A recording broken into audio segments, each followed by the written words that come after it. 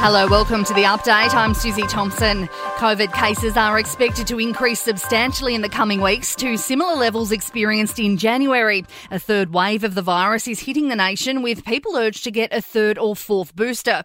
Federal Health Minister Mark Butler says hospitalisations are expected to rise. Already right now it's well over 4,000. That number has increased markedly in the last fortnight or 3 weeks. The big difference I think you will see between January and this particular wave is we expect the number of people who have to be admitted to intensive care to be substantially lower. The Prime Minister is determined to improve Australia's relationship with the Solomon Islands. Anthony Albanese has arrived in Fiji for the Pacific Islands Forum.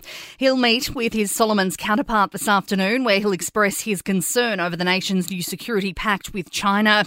There are fears meat and dairy prices will rise to unaffordable levels unless strict biosecurity measures are introduced at our airports to screen travellers from Indonesia for foot and mouth disease. State leaders are urging the Commonwealth to get tough over real fears an outbreak here could decimate our $80 billion livestock sector.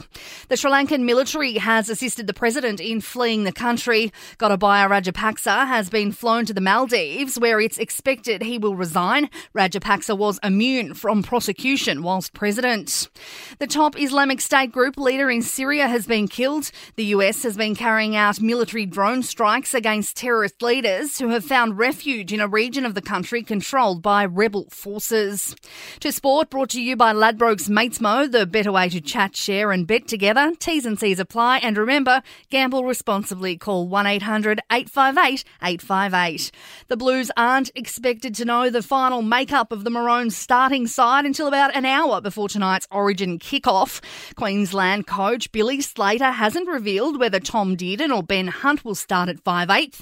New South Wales is the hot favourite to take out Game 3, despite not having won a decider at Lang Park since 2005. And a date for Tim Tszyu's shot at a boxing world title has been locked in. He'll fight undisputed champion Jamel Charlo on the 29th of January for the WBO junior middleweight crown. In entertainment news, Baz Luhrmann's Elvis movie has become the 10th highest grossing Aussie flick of all time. It's made more than $22 million in the 20 days since its release.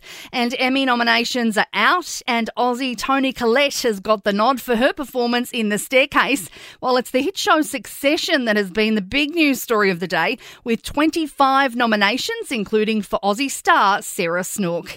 And that's the latest from the Nova Podcast News team. We'll see you later for another episode of The Update. I'm Susie Thompson.